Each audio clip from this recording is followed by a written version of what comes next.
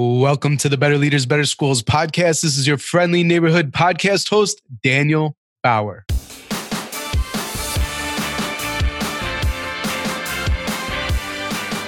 Better Leaders, Better Schools is a weekly show for ruckus makers.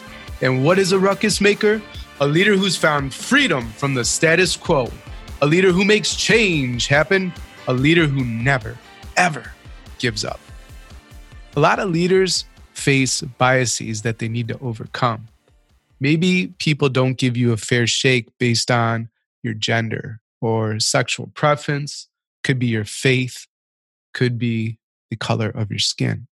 For today's guest, it was based on his experience. We want to put people in boxes. I don't know why. Maybe it helps make the world make sense in our own minds. But the fact is, people get put in boxes.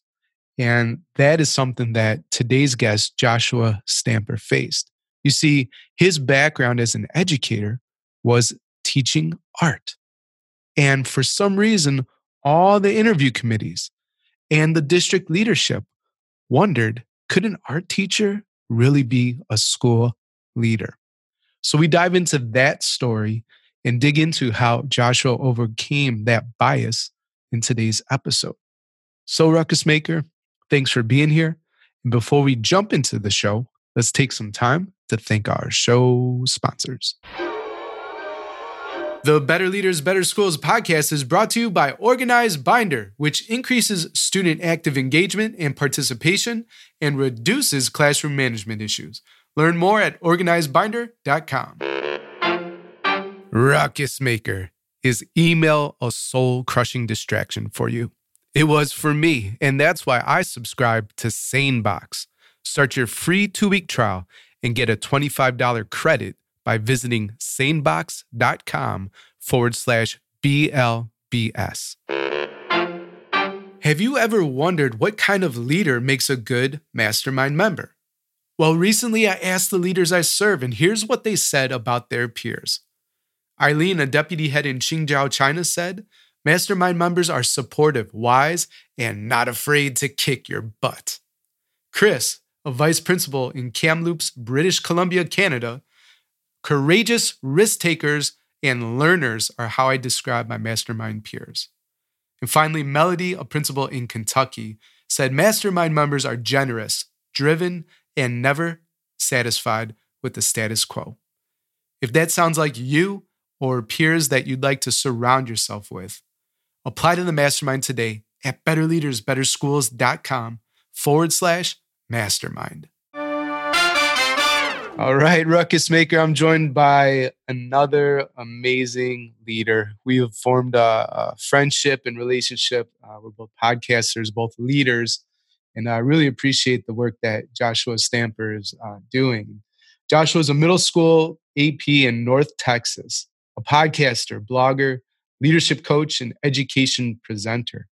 He's an advocate for trauma-informed strategies, restorative practices, aspiring leadership, and creating an environment that fosters innovation and growth, which yields both academic and social success. Joshua, welcome to the show. Thank you so much, Danny. It's an honor. Obviously, I've had you on my podcast, but it's so much fun to flip the script today. Flipping the script. So yeah, let's do that right away. And, this is great because I don't know how much of this you've revealed on your podcast, and maybe we'll get to some nuggets that will be new for folks. So you were an art teacher and you made the shift from being an art teacher to moving into administration, and people had some biases around that. So what was that like, making the shift, and what biases did you have to overcome? Sure. So obviously there's not too many folks that I know of that have been an art teacher and a coach and an administrator. I was doing kind of a dual role in that. And so when I ascended into leadership on my own campus, I realized that there was a bias that folks didn't really see me as a core teacher or someone that had a lot of knowledge in the classroom, even though I taught every single day and I had critiques and things that I was trying to hit on it as far as instruction. But then I realized as I was going through my leadership journey that even at the district level, when I was going through interview questions, they were really honing in on instructional practices and making sure that I knew what was going on in the classroom. And even some of their questions were really focusing on the fact that I was an art teacher. And so I'll be honest, I went through the interview process with my district the first time, and I actually didn't make it through. And that's when I really realized that there was kind of a stigma there that I had to break. And so I had to figure out what I was going to do to show that I had the experience in the classroom and that I was an instructional leader, and to kind of push away the idea that just because I was a fine arts teacher or an art teacher, that I didn't know what I was talking about in the classroom. So trying to find ways to do that.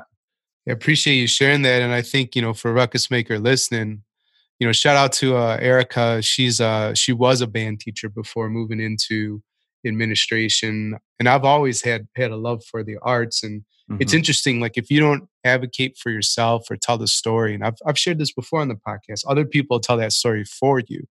And, it's interesting. I once, was involved in this one church community, and the pastor was like, hey, you can run our kids ministry, and give out graham crackers, because that was his understanding of like what I do, as an educator. And so I won't, some listeners, they listen with their kids, so I won't tell you what I thought or what I might have said. Yeah. But that was really interesting. People want to put you in a box. And the crazy thing about it, and I wonder if you could riff on this idea too, is that here's the thing, like art, for me, I love to draw. I still doodle, and I love comics. That's how I grew a love for reading. I was in band. I was in choir. Those are my favorite classes. Yeah. And that's where I really learned leadership. And the other thing too is that those are some of the most profound experiences because it was authentic. Like you had a performance coming up. So you had to know your stuff as opposed to a stupid state test, right? So this is about you, but do you have anything to add sort of to that idea? Oh, totally.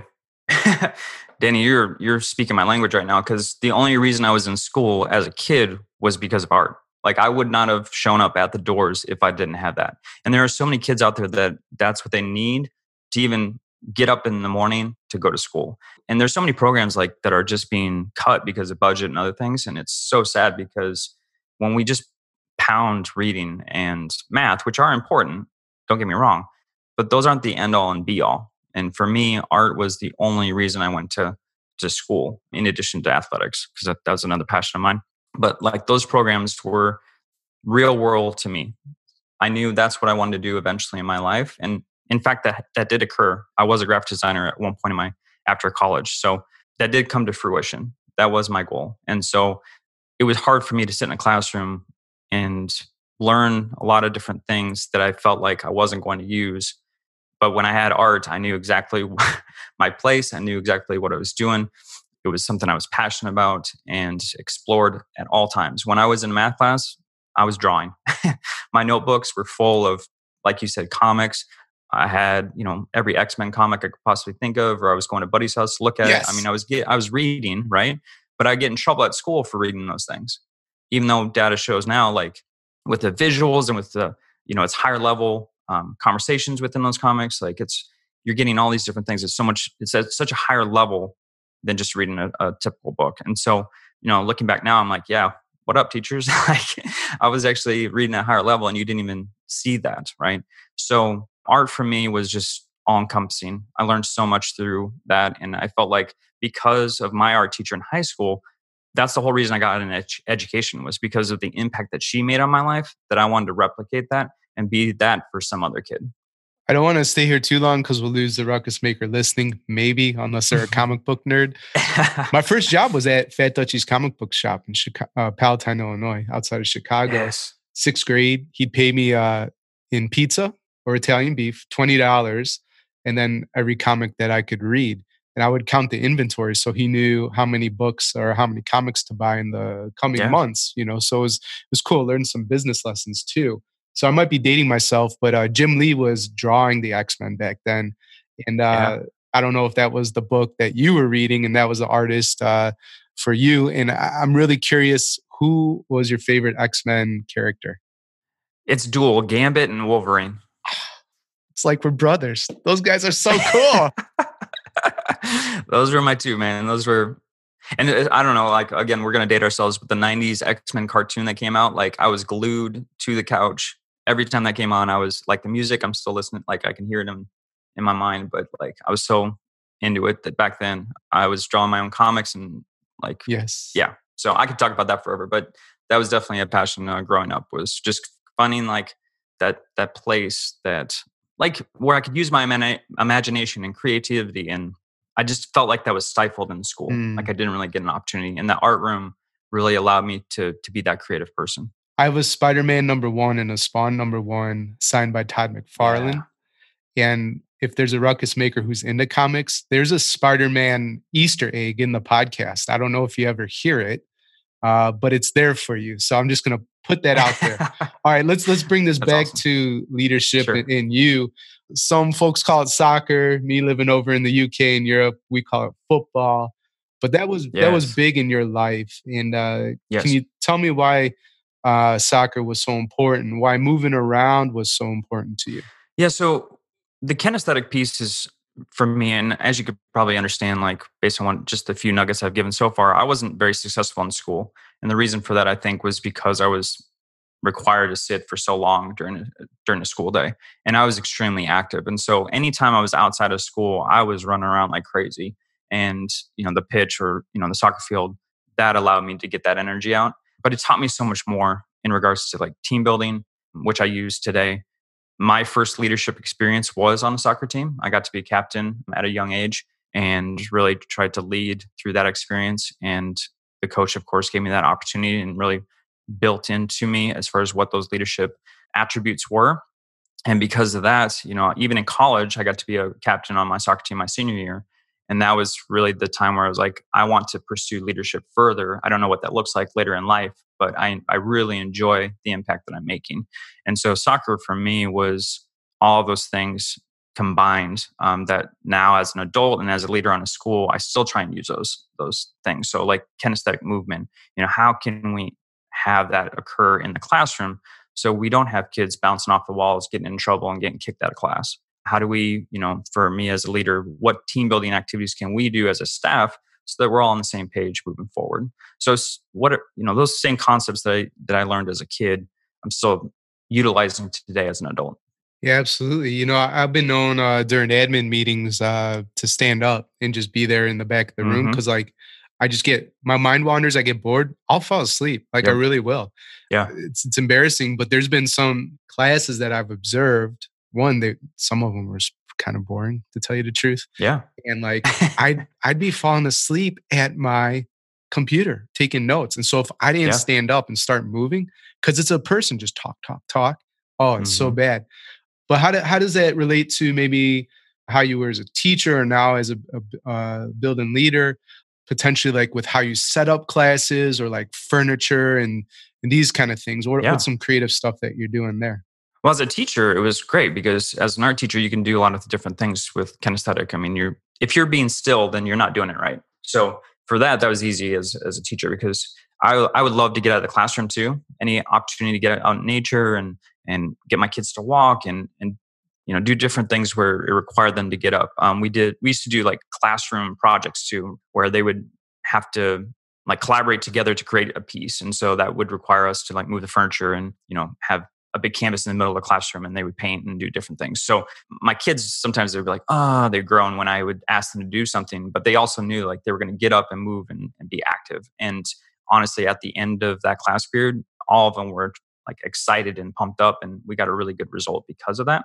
Now, as an administrator, I'm just like you. If I'm sitting there for a long period of time, I'm falling asleep. I mean, it's just like church. Like my wife gives me the elbow, Oh, and I have to wake up, right in the rib cage. So it's the same thing as an administrator. When I'm doing an observation, if I'm falling asleep, then that's an indicator that my kids are doing the exact same thing. And so there needs to be something that changes. And so that's when I have the wonderful opportunity to provide that feedback to the teacher to say, what else can we do to get some movement, to get some energy? And I'll go right into data in regards to that too, as far as how the brain works. If we are still, our brain is not activated. It's when we get up and we move around, that's when that's occurring. So furniture, like you brought up, there's so much furniture out there. It costs an arm and a leg to purchase it, but there's furniture out there that allows those things for kids to move and to be active. We have like these balancing boards that we have for kids, especially with those who have ADHD. There's those rubber bands that you can stick on chairs so they can move their feet and kind of get that pushback. A lot of kids have sensory needs too. So it's kind of a dual thing. They get the sensory need, but they also get the kinesthetic movement for them. There's so many pieces out there where kids can like pedal or move their legs, swinging back and forth. There's standing desks. We have a lot of standing desks at our campus now that we're purchasing. So there's just a lot of opportunity for kids.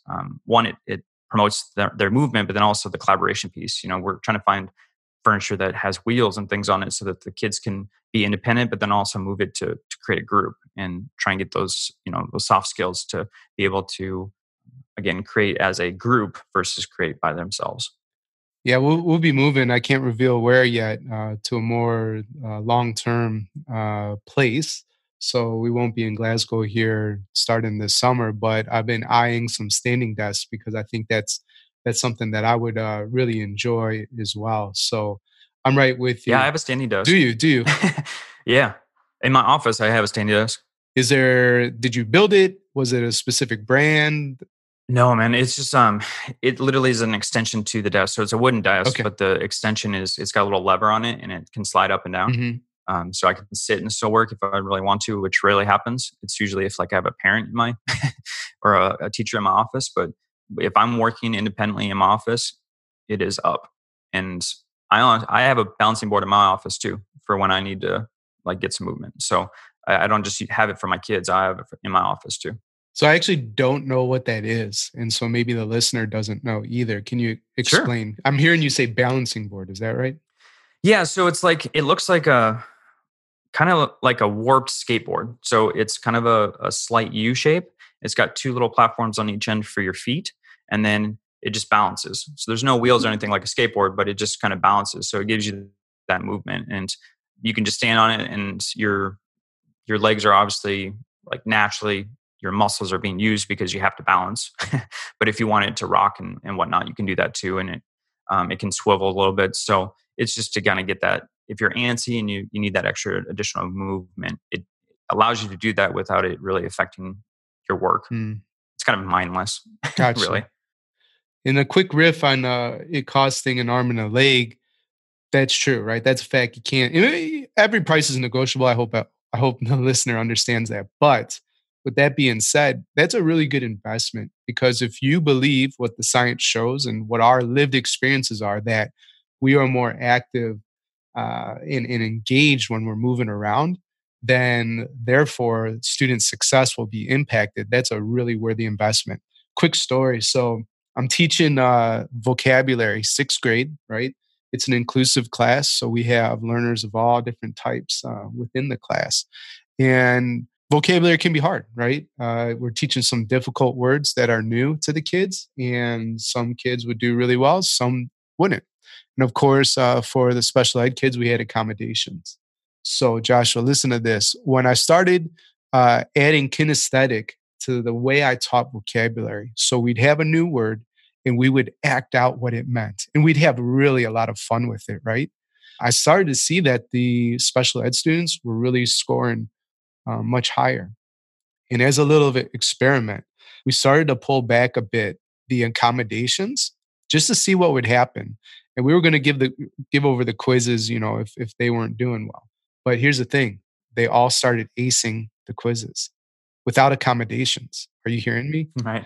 So yeah. I'm not saying ignore an IEP. That's wrong, right? You gotta follow the law and give kids a fighting chance. But there was a really interesting thing that happened when we started moving around, acting out the vocab words, and all of a sudden, kids just knew what words meant because it was in their body and in their brains. Yep. Yeah. So true. It makes such an impact, and I don't think folks really understand that. Absolutely. Well, hey, let's pause here for just a second for a message from our sponsors. And when we get back, I want to hear about why you started your podcast. And maybe we'll have some time to jump into restorative practices as well. Better Leaders, Better Schools is proudly sponsored by Organized Binder, a program which gives students daily exposure to goal setting, reflective learning, time and task management, study strategies, organizational skills, and more. Organized Binder's color-coded system is implemented by the teacher with the students, helping them create a predictable and dependable classroom routine. Learn more and improve your students' executive functioning and non-cognitive skills at organizedbinder.com. Today's podcast is sponsored by SaneBox. Inbox Zero, that's a thing of the past. Ruckus Maker, you're so inundated with email that it's no longer about responding to everything. It's about responding only to the important things, the messages that truly matter. That's where SaneBox comes in. Think of it as a robotic Marie Kondo for your email. As messages flow in, SaneBox tidies up your inbox, leaving only the important emails and directing all the distracting stuff to your Sane Later folder. Now you know what messages to pay attention to and what stuff you can get to later on. It also has nifty features like Sane Black Hole, where I drag messages from annoying senders that I never want to hear from again, and Sane Reminders, which pings me when somebody hasn't replied to a message I've sent out. Best of all, you can use SaneBox with any email service out there. See how SaneBox can magically remove distractions from your inbox with a free 2-week trial. Visit sanebox.com/BLBS today, and you'll also get a $25 credit. That's sanebox.com/BLBS.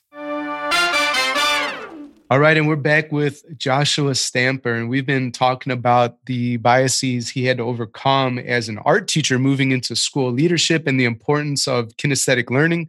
I don't know that Ruckus Maker listening would start listening in the middle of the podcast, but if you did somehow, go back, especially if you're a comic book fan, because we nerded out a bit about the X-Men and it was totally worth it. Joshua, tell us about your podcast and why you started it. Yeah, so my podcast is Aspire, the Leadership Development Podcast. And the whole reason I started it was because I had a program in my last district was for aspiring leadership. And we were kind of a pilot program for the district. They didn't have anything in place at the time for aspiring leadership. And so we spent 2 years, just did it on the west side of the district. And each year we had participants, and it varied as far as what they wanted to do with their leadership experience. But some it was administration, some counseling, some instructional coaches.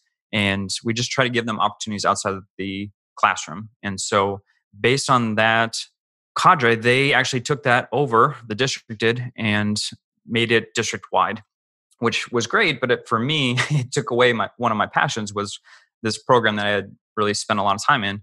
And so I was trying to figure out a way for myself to be able to work with aspiring leaders and kind of hone in on my own passion.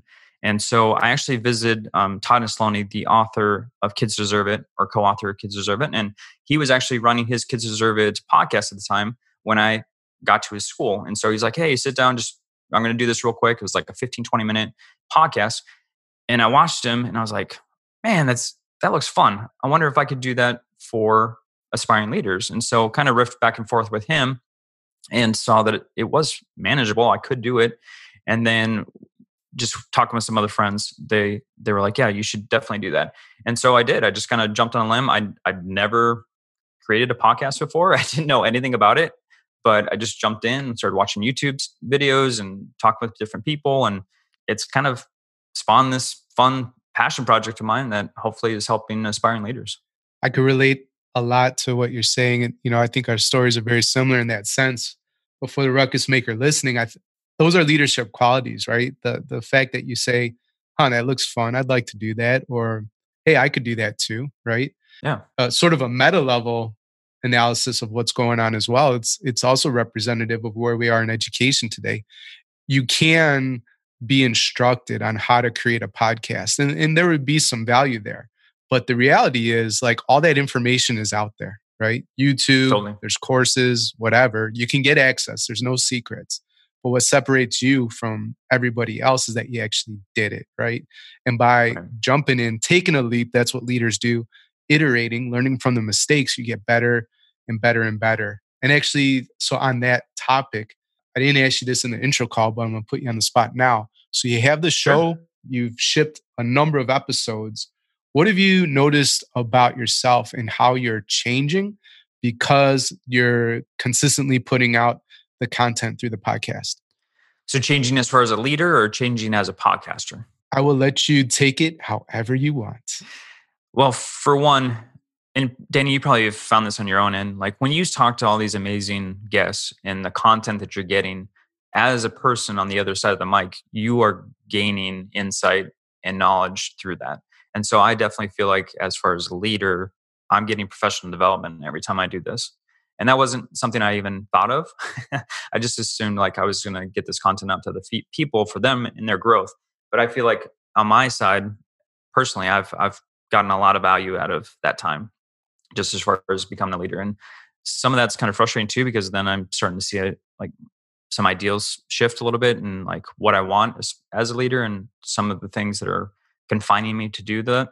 But then also like on the flip side, as far as a podcaster, I feel way more comfortable to say things on the podcast. I was very scripted to begin with questions just because I didn't know what I was doing. So I was like, well, I'm gonna like lay everything out, and maybe that's like a first year teacher, right? Like how you kind of script things out, and then training wheels. By your third year, you're like, yeah, I know what I'm doing. I totally know the curriculum now. I'm gonna kind of venture out. So yeah, now I definitely feel more confident in my voice, and I don't even script anything. I just kind of go on the fly as far as my questions, and kind of how they answer is dependent on how I'm going to ask my question further. So it's more of a conversation now. So yeah, definitely I've grown both as a leader and a podcaster through this experience for sure. You didn't say this, but I think I can safely assume that you'd probably agree. Correct me if I'm wrong, but now that you become more comfortable in these conversations and really practicing radical presence, right? And being able to Yeah. listen at an incredibly high level to reflect back what you hear and ask those questions to go deeper. I'm guessing that's transferred, right? Those skills to your own leadership. So when you're observing or debriefing or even just catching up in the hallway, you're able to hold space, connect with people on a different level than you have been years ago. Yeah. And actually, to connect to soccer also, I want to say that as an administrator, you don't get very many opportunities with your staff through a day. Just like in soccer, like if you actually average, and I used to tell my players this, when you average the amount of time you have with the ball, it's only 90 seconds to a minute and a half. You're running around for 90 minutes, but you may only touch the ball for 90 seconds. So the time that you have the ball, you have to make a great impact. And it's the same for an administrator. You know, when you're out in the hallway, you may only get 30 seconds with a teacher, but how are you actually making a large impact with that small amount of time? And so, like you said, active listening is huge. Even though it may only be a small chunk of time, you have to be listening to make sure that you understand the needs of your staff, and be able to pull those out in a very short amount of time so that you can then, of course, make the important decisions to hopefully help them feel supported, and of course, hopefully works toward impacting the students too. Love it. What I'm hearing you say is just like leveraging those moments. They're few and far between, but even Hmm. with 30 seconds, you could actually have great impact. Yes. We don't have a lot of time to spend on this, but I am curious just to hear a little bit about why restorative practices are important to you. We've talked about it on the podcast. I'm sure you have as well. But is there anything, why is it important? And maybe do you have like an idea or something generous you can share with the ruckus maker listening who may or may not want to implement it? Yeah. So early in my leadership journey, I was dean of students over in a Title I school, and we were suspending kids left and right. Congruent to that, me and my wife were going through the foster care process. And so I was learning a lot about trauma informed practices. And so those two worlds kind of collided. And I started to question a lot of what I was doing. And the main question was, is the discipline I'm providing to my students really impacting their life? Is it changing who they are and changing the decisions that they're making? And I could honestly say no, that wasn't. What I was doing was I was sending them away from the campus and into areas that were only making their lives more difficult and impacting them in a negative way. And so that's when I started to look into restorative practices. And what it is it's allowing students to understand their choices a little bit better and reflect on that. And it's more about, again, teaching. We do so much about teaching math and reading and science and whatnot, but we don't really teach behavior. We just assume that they know how to act. And unfortunately, a lot of our students don't know how to act socially, but then also how to reflect and to change that behavior. Their behavior is a language, really. And if we're able to understand that language, it helps us better as educators. And so my goal is to have our teachers, everyone that we hire, whoever's in my building, to make sure that we are hitting the social emotional needs of our students just as much as we're doing the academic. Because if one is lacking, the other one can't thrive. So that's kind of a very small Cliff Note version of a bigger piece. But the restorative discipline piece was just to change the lives of kids, because right now the system that we have is just shipping them out into environments that are toxic. And so the school should be a safe haven for our kiddos, and we should be able to get them to understand and to work through adversity better than what the current model is. So that's really my passion. I have guests that come on the Inspire podcast to talk about that. That's not the sole purpose of obviously the podcast, but I do every once in a while have guests that talk about restorative practices. And then myself and my wife on my website, we have blogs too on trauma-informed practices too. So just trying to get that out there to folks to better serve kids on the emotional level just as much as the academic. What message would you put on all school marquees across the globe if you could do so for just a day? Be empathetic. Simple and sweet, man. I mean, there's so many times that I see people, adults, take things personally when it's not personal at all. And instead of trying to punish a child because they've done something wrong, how about we teach them? And we're so into traditional models as far as what punishment looks like. And it hurts my heart, honestly, every day. Because there's educators and there's adults out there that still want to bring the paddle back. And that's creating a structure of fear. Like if a kid doesn't do something because they're fearful, how is that going to help them in life? That's not a true reason as to why they should behave the correct way. So for me, it's a struggle and something that hurts my heart each day, because I'm trying to find a system that is better for the emotional stability of a child, and fear does not create that. I was Googling really quick what you're talking about, because you mentioned the paddle. There's still 19 states, 19, that have corporal punishment, which is just absolutely insane. Texas? Yeah. Texas is one of them. Yeah. So be empathetic. I love that message. And also that taking personal piece, I'll just quickly mention there's a mental model, which is really helpful. Like mental models are helpful in terms of dealing with situations, solving problems, and that kind of thing. And I wrote about one called Hanlon's Razor, which is awesome. This is the gist. Don't attribute to malice, right? That somebody has it out for you, taking it personally, which can better be explained basically by stupidity, or ignorance. Sure. Like, hey man, I just made a mistake. Like it had actually nothing to do with you. Like I'm not trying to ruin your life. So that's a really helpful thing to remember, especially when the stakes get high and the emotions get high as well. So, all right. My favorite question, the Ruckus Makers' favorite question. They revolted when I took it off the podcast for a few episodes. Sorry, guys. All right. You're building a school from the ground up. You're not limited by any resources. Your only limitation is your imagination. So how would you, Joshua, build your dream school, and what would be your top 3 priorities?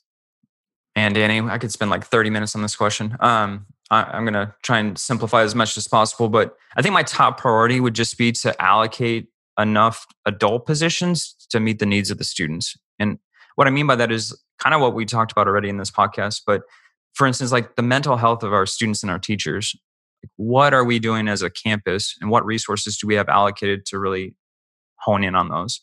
Because I don't know about you, but like in my experience, there's only been, for like 1,000 students, we only have like 1 or 2 counselors to meet the needs of the emotional stability of that many kids, or social work, right? There's so many kids that are homeless or don't have food and only have one parent at working 3 jobs, additional admin, because, if we're supposed to be instructional leaders just as much as we're helping with student discipline, how are we supposed to do both things?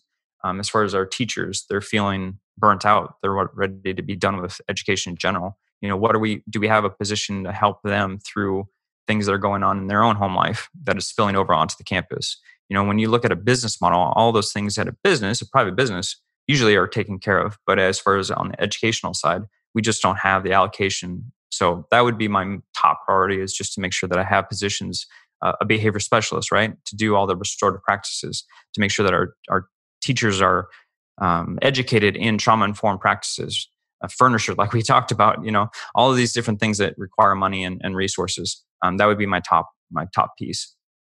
Second, probably would be just like to embed that system for social emotional learning and trauma-informed and restorative practices. Have that so that we are building something in classes, taking time to actually focus on those things. And then like kind of what we talked about with the art class, like why is every class put in a box? Why am I going to just math class? Why am I just going to English? Why am I just going to social studies? Like, why don't we have it so that there's an interdisciplinary instruction that empowers exploration for all kids? We have at my campus and through our district, we have this thing where the labs are more exploratory for kids. Well, guess what? Those kids sit there and they're like, well, I don't know what to do. Well, it's because they've been conditioned at an early age to just wait for the answer, because it's just to remember and understand part of the brain that they're using. It's not about the creativity and the exploration piece. They're not trying to find problems to solve them. So when you give them at the secondary level a lab like that for them to actually explore, they're a fish out of the water. They don't even know what to do. So why don't we, because if you look at a kindergarten, when they go into the elementary school, those kids are everywhere and they're tearing stuff apart because they're trying to figure out how it works and what they can do with it and build it in a new way. And then at some point we like break that out of them. And then when they get to be young adults, they're just waiting for this platter to be stuck in front of them for them just to feed off of it. And so I would want to do that at an early age to just make that enriching experience all the way through for them to actually find problems and find creative solutions. Well, Josh, thanks so much for being a part of the Better Leaders, Better Schools podcast. Of everything we talked about today, what's the one thing you want a ruckus maker to remember? Break the mold. Like, I know it's hard as a leader. The position, no matter what, is hard. You have all these confines on you, but I just would challenge anyone to challenge the status quo. Just because it was done before that same way doesn't mean it has to remain that way. And so, if you are a ruckus maker, challenge the status quo. Figure out what's best for your campus, what's best for your teachers, what's best for your students. And even though it may not be a traditional model, push the boundaries and try and find the best solution. Thanks for listening to the Better Leaders, Better Schools podcast, Ruckus Maker. If you have a question or would like to connect, my email, daniel@betterleadersbetterschools.com, or hit me up on Twitter @AlienEarbud. If the Better Leaders, Better Schools podcast is helping you grow as a school leader, then please help us serve more ruckus makers like you. You can subscribe, leave an honest rating and review, or share on social media with your biggest takeaway from the episode. Extra credit for tagging me on Twitter @AlienEarbud and using the hashtag BLBS.